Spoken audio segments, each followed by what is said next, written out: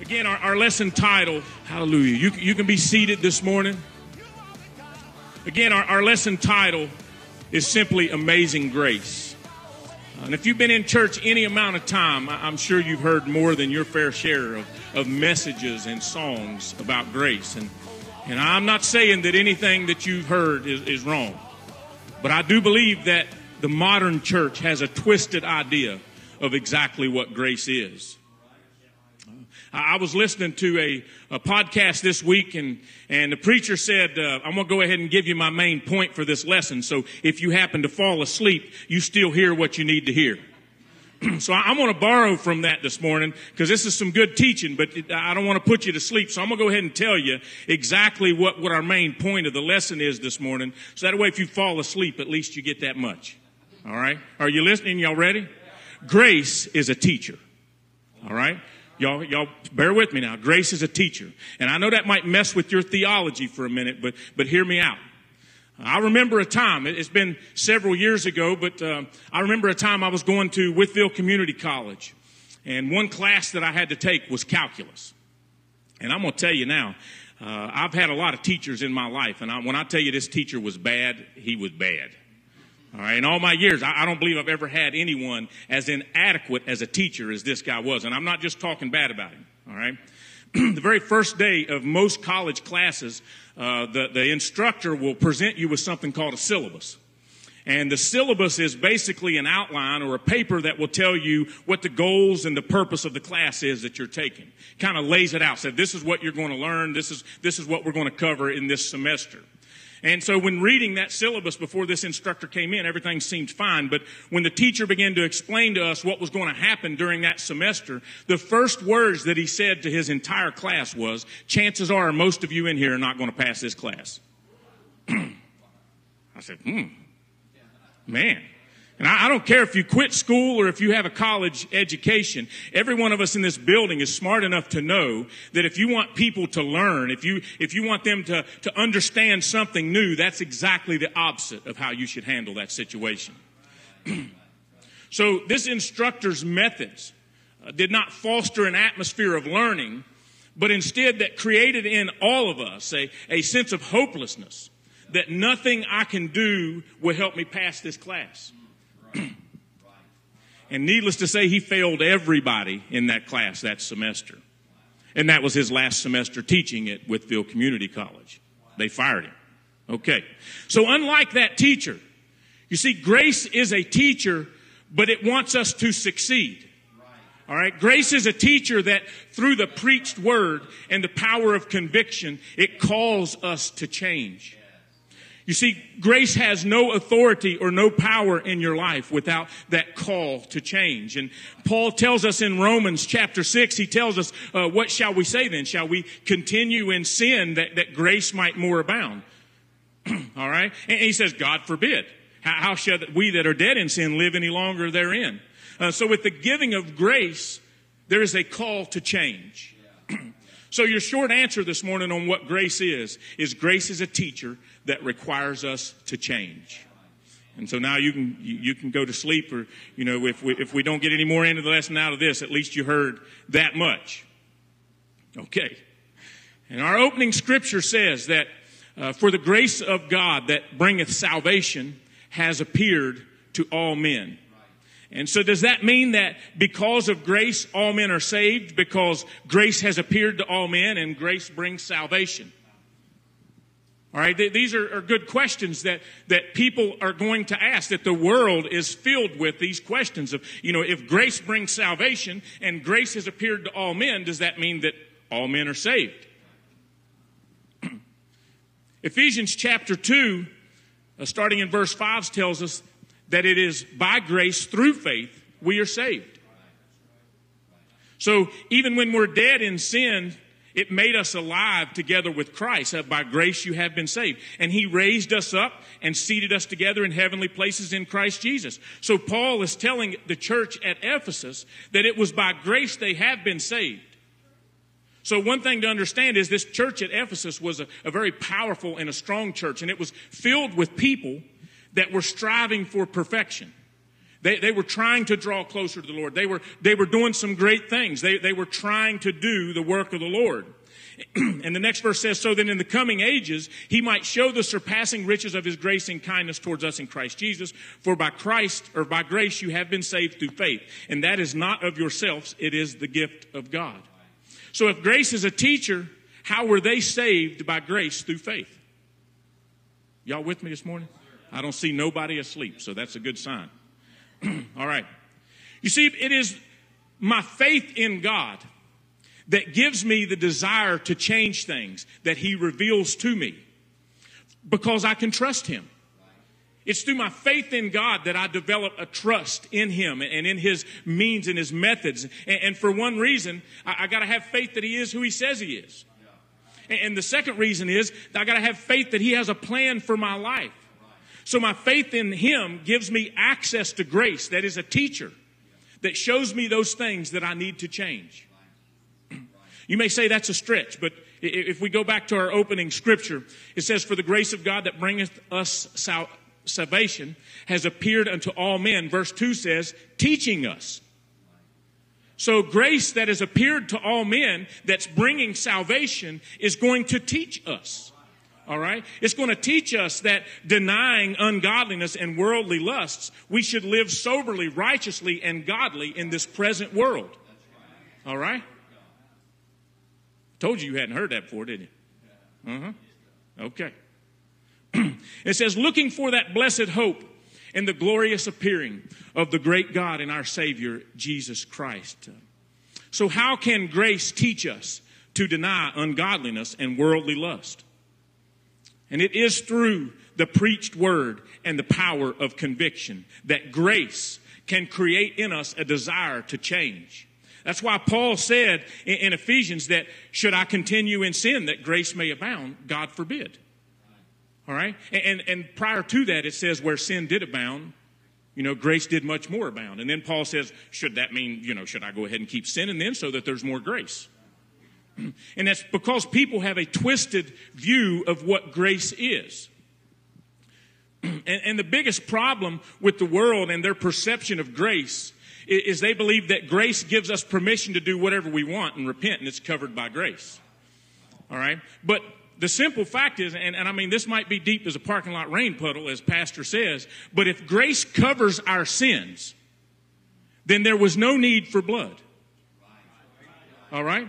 If grace covers our sins, there was no need for a blood sacrifice. All right? If grace covers our sins, then why did Jesus have to die? All right? Grace cannot forgive sins. Grace cannot cover sins because grace is simply a teacher that can teach us to prevent sin. Okay? You see, they're confusing grace and mercy.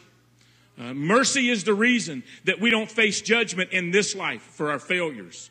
Mercy is the reason that people can do the same things over and over again, and God still forgives them and allows them into his presence. You see, mercy is sitting at the table with Jesus and knowing in your heart that you're about to betray him.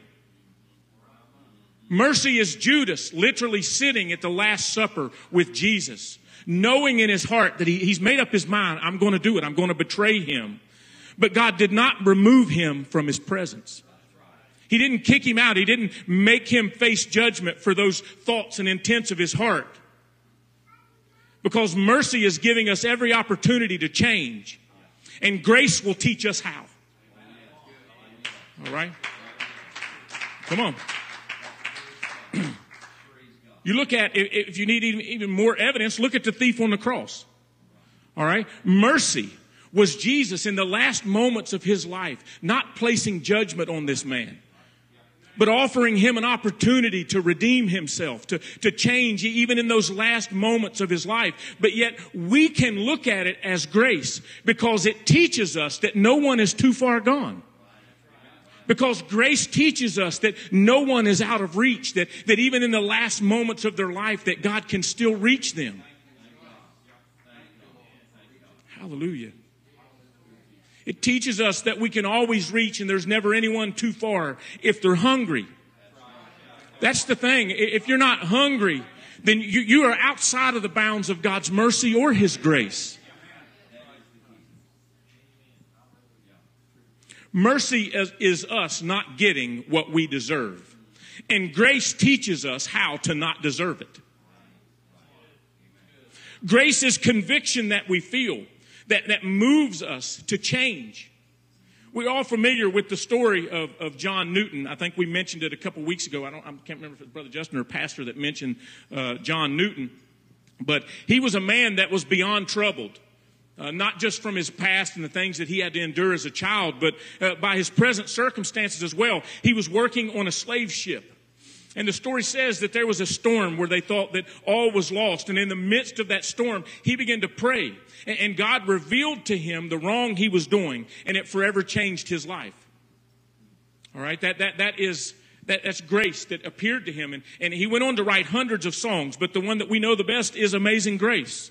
And just reading the words of the very first stanza, we see, amazing grace, how sweet the sound that saved a wretch like me. I once was lost, but now I'm found. I was blind, but now I see. In his darkest moments, one with him being blind to the sins he was living in by the trading of slaves, we find that grace appeared to him, not to forgive him. Grace didn't cover his sins and hide them. Grace revealed his sin to him. It taught him that there was a better way, and it showed him that there was a path to a better life of righteousness. Are y'all still with me this morning? Okay. It's been often said, and I've even said it myself when seeing someone struggling with addiction or struggling with different things that I was delivered from. You know, we say it, and it's been said by many people, but for the grace of God, there go I. Anybody ever heard that said? And we just read that the grace of God that bringeth salvation has appeared to all men. So how is it that God's grace that has appeared to all men seemed to work in our situation, but it seemingly fell short of their situation? And we know that Paul said that God spoke to him and said that his grace was sufficient. Paul said, I had this thorn in my flesh, and I prayed 3 times that God would remove it from me. And he said, my grace is sufficient for thee. In other words, God was telling him, look, I've got some things I'm going to teach you in this situation. I've got some things that you need to learn about falling short. But if God's grace is sufficient, how can we fall short? We know it's possible to fall short. Paul tells us in Hebrews, see to it that no one falls short of God's grace. And then no root of resentment springs up and causes trouble, and by it many be defiled. That's the Amplified version if it doesn't sound familiar to you, but that's what it says. See that no man falls short of the grace. So if this grace is sufficient and it's appeared to all men, how can we fall short? How is it possible? And we fall short of grace the same way that we fail a class. By not allowing ourselves to be taught, or by not having a teachable spirit. God's grace can't do anything in your life if you're not hungry, if you're not willing and obedient to be taught. If we're not willing to hear and to learn and to be changed, it does me no good to take a calculus class if I don't learn anything from it. I might make an A in the class, and if I didn't learn anything from it, it's not changed me. I've not benefited anything from it. So the trials and the problems and the situations we go through in life, a lot of times that's God's grace that's trying to teach us in those situations. Pastor preached on purpose for 127 weeks. And I still don't think we ever got to the end of purpose. But it was that resistance and that pressure that drives the sail, that propels us forward. But if we don't allow ourselves to be changed in that process and to learn in that process, then we can be fixated on the wrong purpose. And quite simply, nothing in life comes into order naturally on its own. Nothing in life. There is a very interesting law. You can look it up. You can Google it if you want to. But the third law of thermodynamics tells us that things move naturally from order to disorder. It's all around us. I mean, a car naturally rusts and breaks down. Our cell phones, they just through use, they get slower and they bog down, and computers are the same way, and bread becomes stale and then it becomes moldy because things naturally deteriorate. And spiritually, our life decomposes without the grace of God. Because we've said it before, the day that we stop learning is the day we start dying. All right, I want to have a teachable spirit. I want grace to be able to work on me and teach me the things that I need to rid my life of ungodliness and worldly lusts. Hallelujah. And we've all heard it said that, and I know I'm kind of jumping around, but we're talking about grace. And we've all heard it said that we live in the dispensation of grace. We've all probably heard it preached that the New Testament, by the death of Jesus Christ, then there was a remission or a forgiveness of sins at that point on. So we didn't have to face judgment for our sins in that moment. Now our sins could be forgiven by the blood of Jesus Christ. So we consider that the dispensation of grace because unfortunately, English does a terrible job of translation. There's a lot of things that we translate and we read in English that the words just don't have the depth and the meaning that they did when we read them in Hebrew. So when we say a dispensation of grace, now if you look at Webster, it defines grace as like unmerited favor. And so, yes, we are living in a dispensation of God's unmerited favor because we don't have to face the judgment for things that we do in this life. I keep in mind, I'm not saying I know we reap what we sow. All right, I understand that. All right, but God is not placing judgment on any of us in this moment for the sins that we've committed that are in our life. We might be reaping what we sowed, but that's not God placing his hand of judgment upon us. There will not be a judgment until the judgment. Okay? But this dispensation of grace, it's not just exclusive to the New Testament. All right, it's not some New Testament revelation. If you look into the Old Testament, Genesis tells us that Noah found grace in the eyes of God. It was the grace of God that tore the skins off of animals to provide a bloody covering for Adam and Eve. All right, when grace knocked on the door, it did so to teach Adam and Eve things about godliness. The teaching element of grace is found again in the next generation when we witness Cain and Abel offering a sacrifice with understanding and the significance of blood. They had to hear about that somewhere. When grace knocked on Noah's door, Noah got a 100-year job. Yeah, I mean, grace put him to work. Grace taught Noah to build an ark, to become a preacher of righteousness. And grace led Noah to the salvation of his family.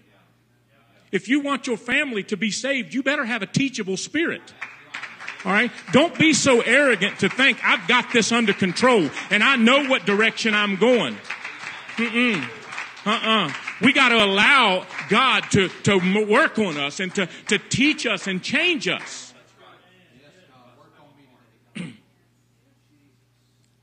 But grace gave Noah a solution in a world filled with wickedness and violence. And the Bible tells us that as it was in the days of Noah, so shall it be in the last days. So it is in this day. The Bible says men done what they thought was right in their own eyes. Are we not living in that generation?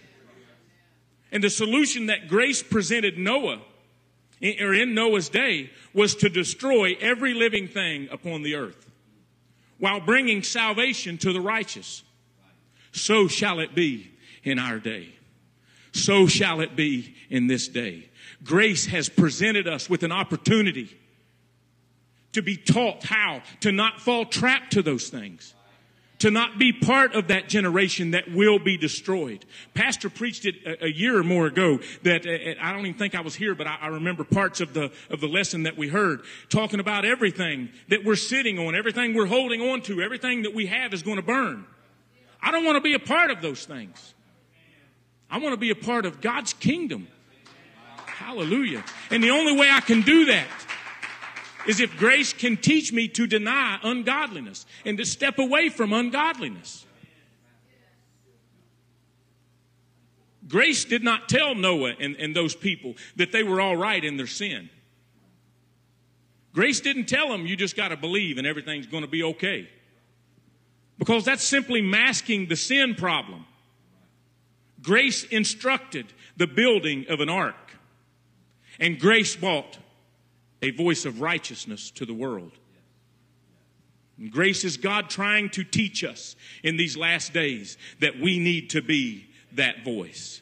He's teaching us through the signs of the times that are all around us that time is short and we need to be reaching and not silent.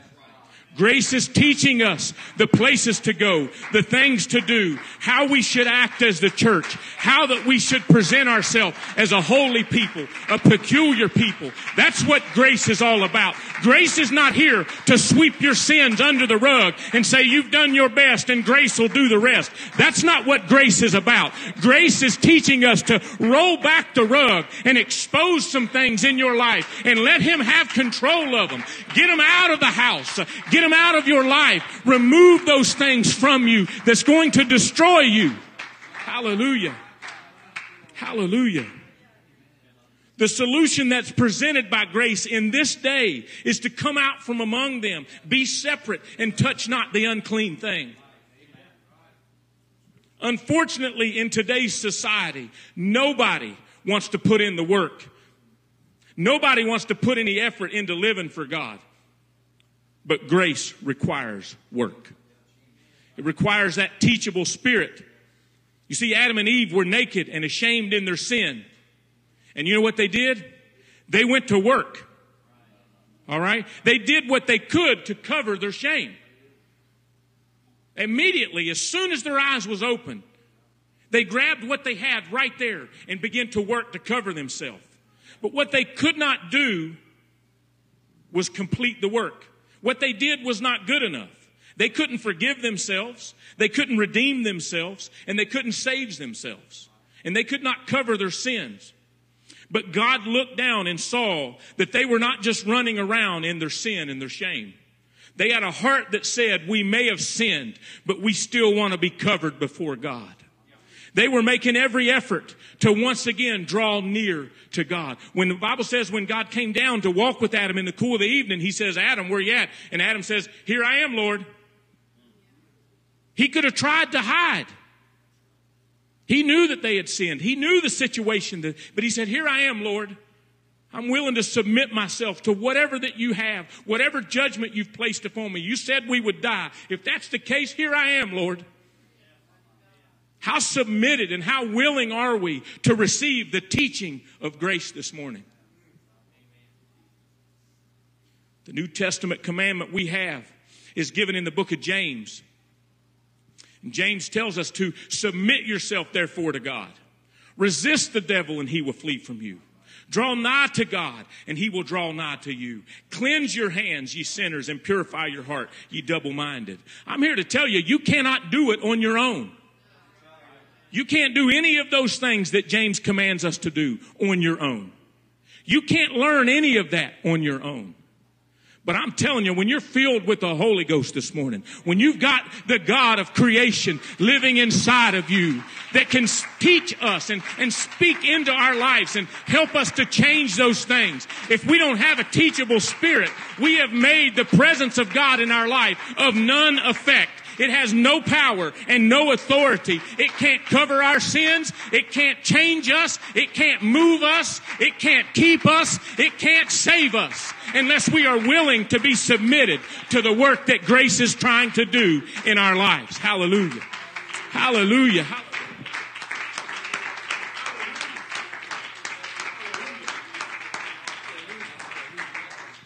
Hallelujah. The solution that grace provided Noah, it involved preaching righteousness, separation from the world, and entrance into the ark. You cannot cover your sin and shame on your own because it requires a blood sacrifice. Grace for Adam and Eve was undeserved.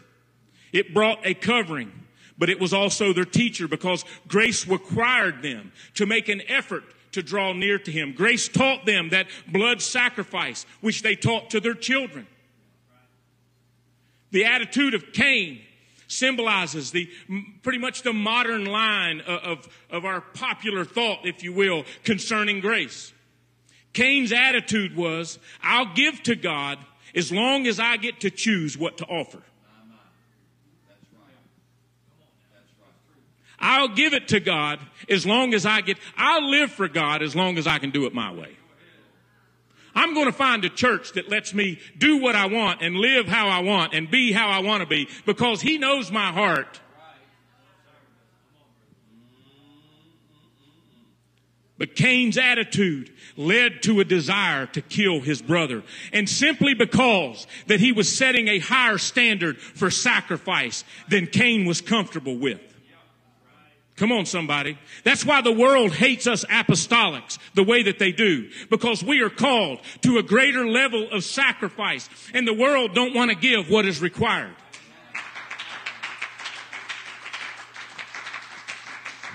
We're called to a higher level.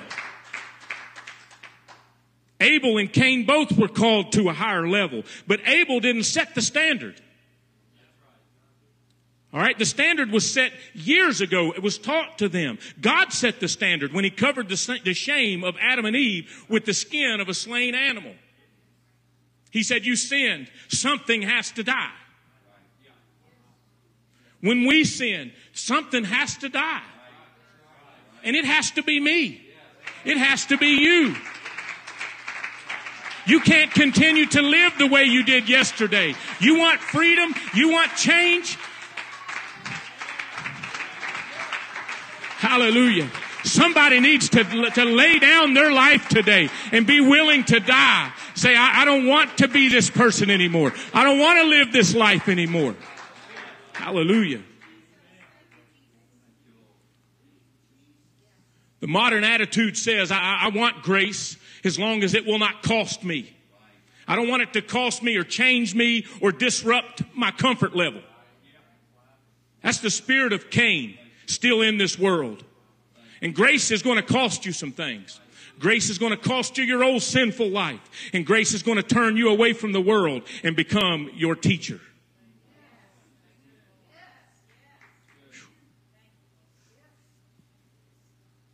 If grace is not adding godliness to your life, it's not grace.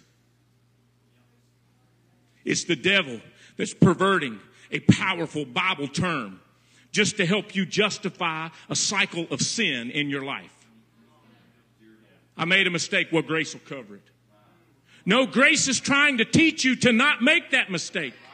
The presence of God is trying to teach you not to make that mistake. The preached word of God is trying to warn you. The preached word of God is grace standing on a mountain screaming, don't do that, and stay away from those things and lay those things down. That's grace trying to teach us. That's not grace sweeping it under the rug.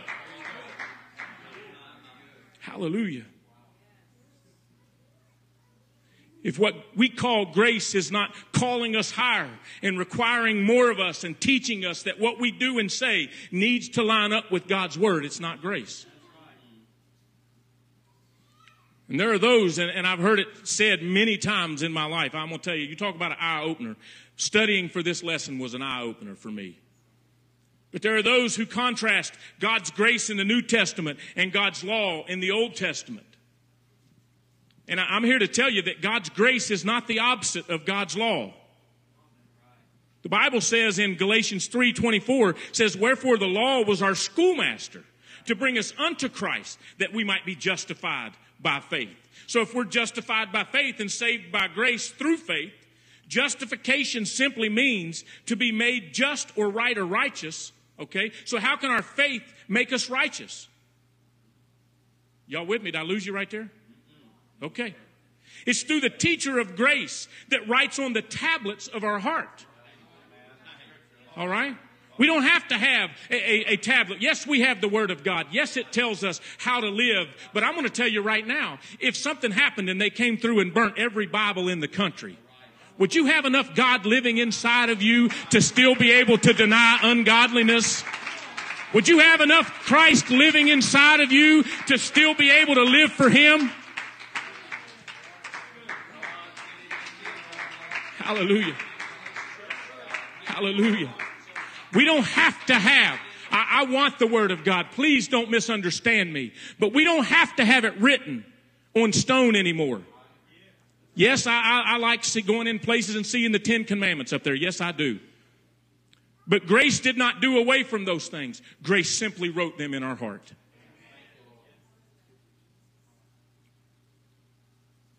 The law, you see, was the minimum requirement that brought us into a pursuit of perfection.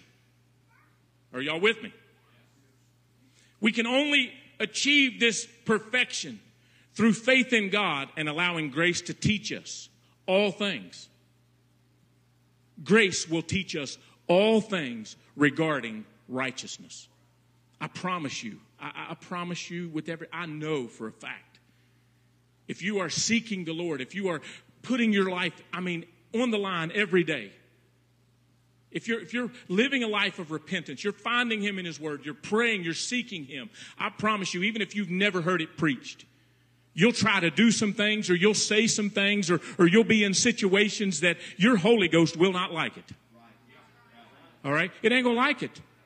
And that is grace working in your life, trying to keep you and prevent you from falling into ungodliness and worldly lusts. God's law was not the opposite of grace, but in fact, God's law was the Old Testament manifestation of God's grace. The law kept them separate. That's what grace does. The law kept them safe from ungodly influence. That's what grace does. The law taught them the principles of godliness, and that's what grace does.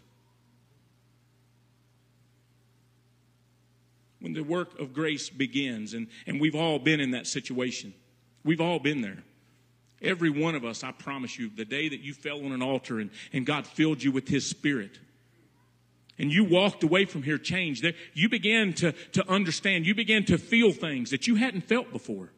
God began to speak to you in a way that you'd never felt before. And the things that you used to do, you just wasn't comfortable doing them.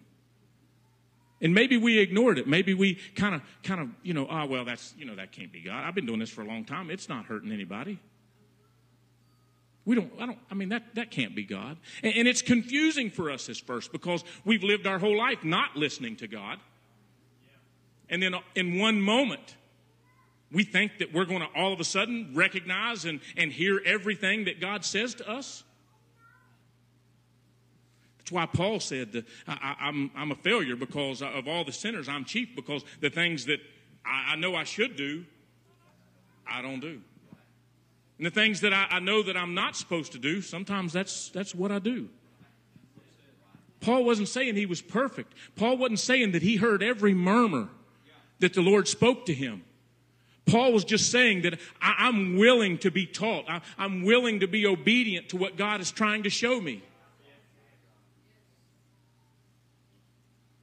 Grace orders our footsteps, and it changes our attitude because grace is a teacher.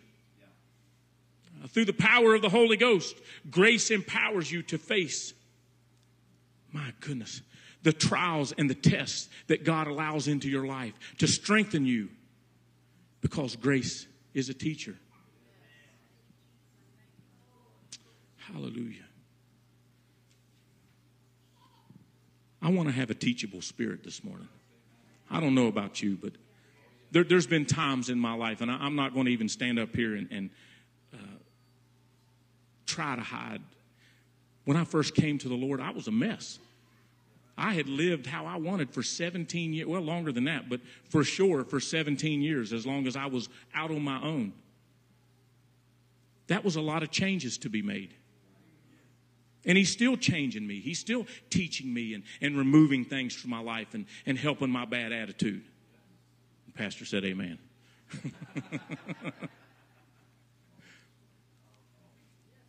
But I still find myself, there's still days where the things of this world get to me more than they do other days. And grace is that tapping on the shoulder. Don't say that. Don't go there. You don't need to be involved in that conversation. You don't need to be involved in those things. You don't need to put yourself in that position. That's grace. I can't stress it enough how terrible, and I'm just going to put it, how terrible that the world defines grace.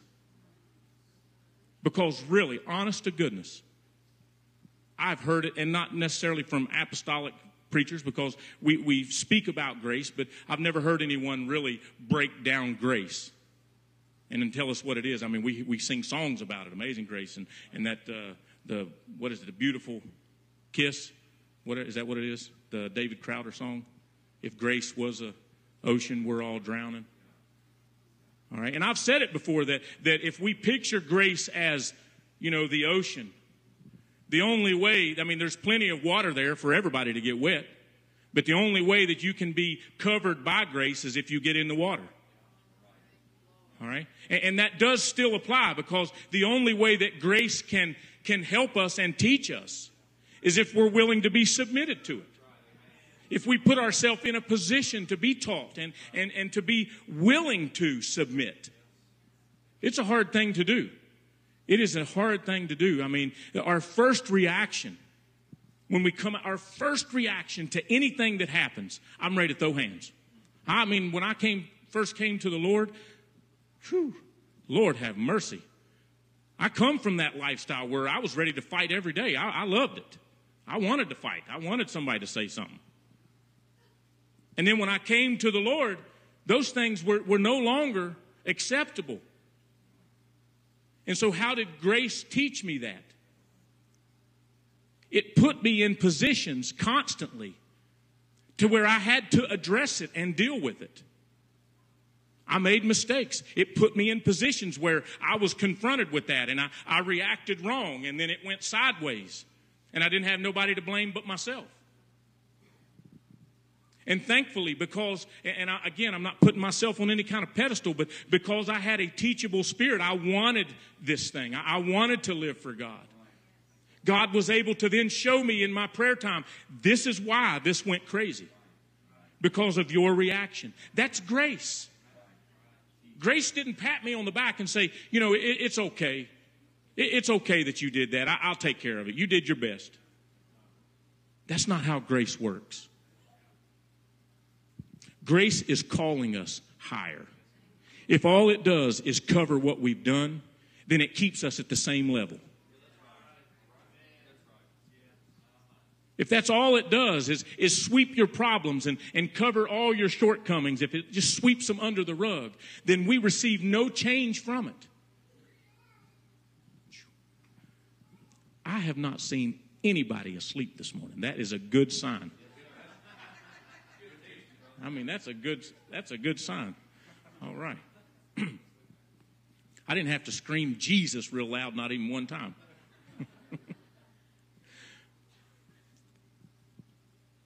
There are lots of things we can learn from the world. I mean, we send our kids to school, unfortunately, but that's all going to change before too long. Somebody say amen. We're going to be sending them to a Christian school right here in Radford. Hallelujah. I speak that in faith. Hallelujah. I don't want our kids learning about ungodliness and unrighteousness. I don't want them learning the things that the world's trying to push on our children. Hallelujah. Hallelujah. Because we have the real thing.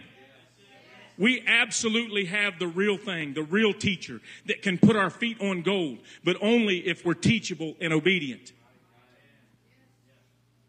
Stop turning away when God tries to convict you of something. Stop resisting. Stop planting. I heard a preacher say it. Lord have mercy. It sounds terrible, but he said it this week. I'm going to say it. He said, we don't need a church full of pew pimples. Yeah, that's not what we need. We need people that are willing to change. None of us are where we need to be. None of us.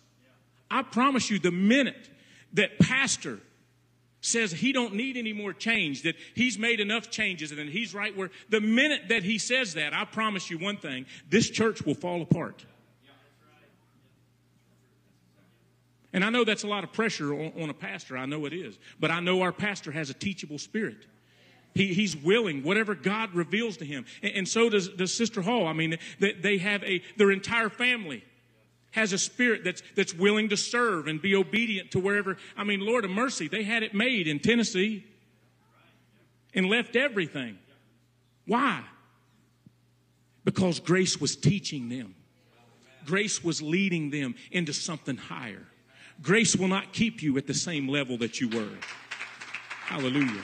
And I promise you, I know that I'm not saying he wasn't where he needed to be when they left Tennessee, but I promise you, him and his family are closer to God today than they were when they moved to Virginia. Why is that? Because they were willing to be taught and willing to be obedient to the Spirit and the presence of God as it began to teach them all things they needed to know. God's not going to, grace is not going to teach you to sail a boat if you run a landscaping business. I mean, I know that's kind of out, but you understand what I'm saying. Grace is not going to teach you useless things that you'll never need. Grace is going to teach you how to deny ungodliness and worldly lust. That's what it's all about. That's what it's all about. As the musicians come, if you stand to your feet this morning, we have the real thing. I want to be teachable. I want to be obedient to the Word of God. I want to be obedient. I want to be sensitive to that conviction. I don't want to just sit there and reject the presence of God that's trying to draw me to change. I don't want to do that. When I feel God calling me, I don't care what you look at. I don't care if you think I'm crazy. I don't care if you think I jump too much and clap too much and sing too loud. I don't care. I want to respond. I want to be teachable. And as we're standing here this morning, I truly hope that I haven't confused you. I hope that I've helped you this morning understand that grace is not to cover your sins. Please, if you want more scripture, I've got tons more scripture that can prove what I'm telling you. Grace is not to help you cover your sins, but grace is the Holy Ghost convicting you and tugging at your heart and reaching for you and trying to bring you into that perfect creation that we're called to be. God did not call anybody in this building to be mediocre.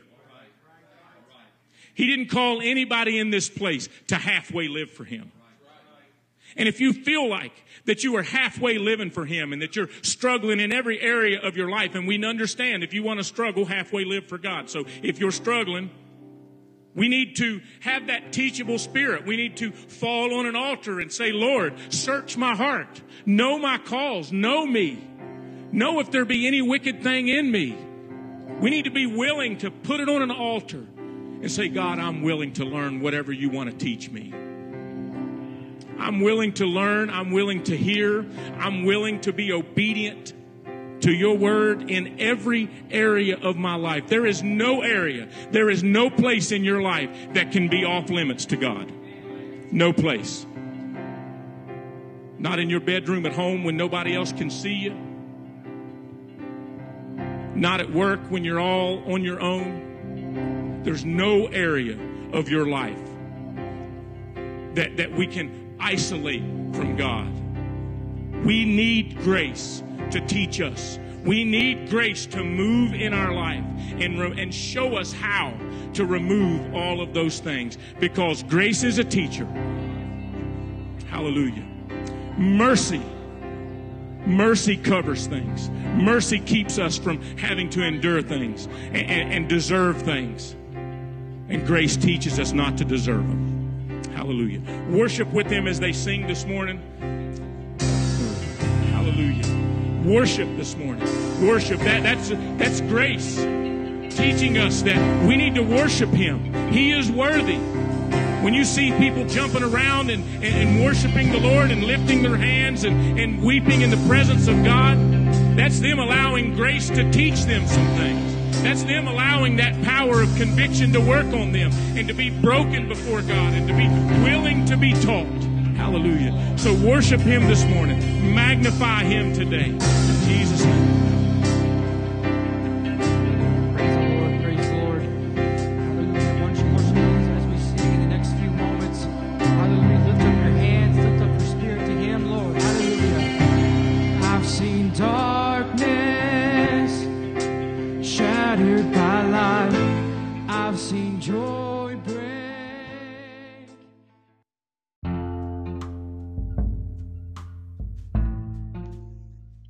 First Apostolic Church of Radford would like to thank you for joining our podcast today. We hope the word touched your heart and touched your soul. God bless and have a wonderful day.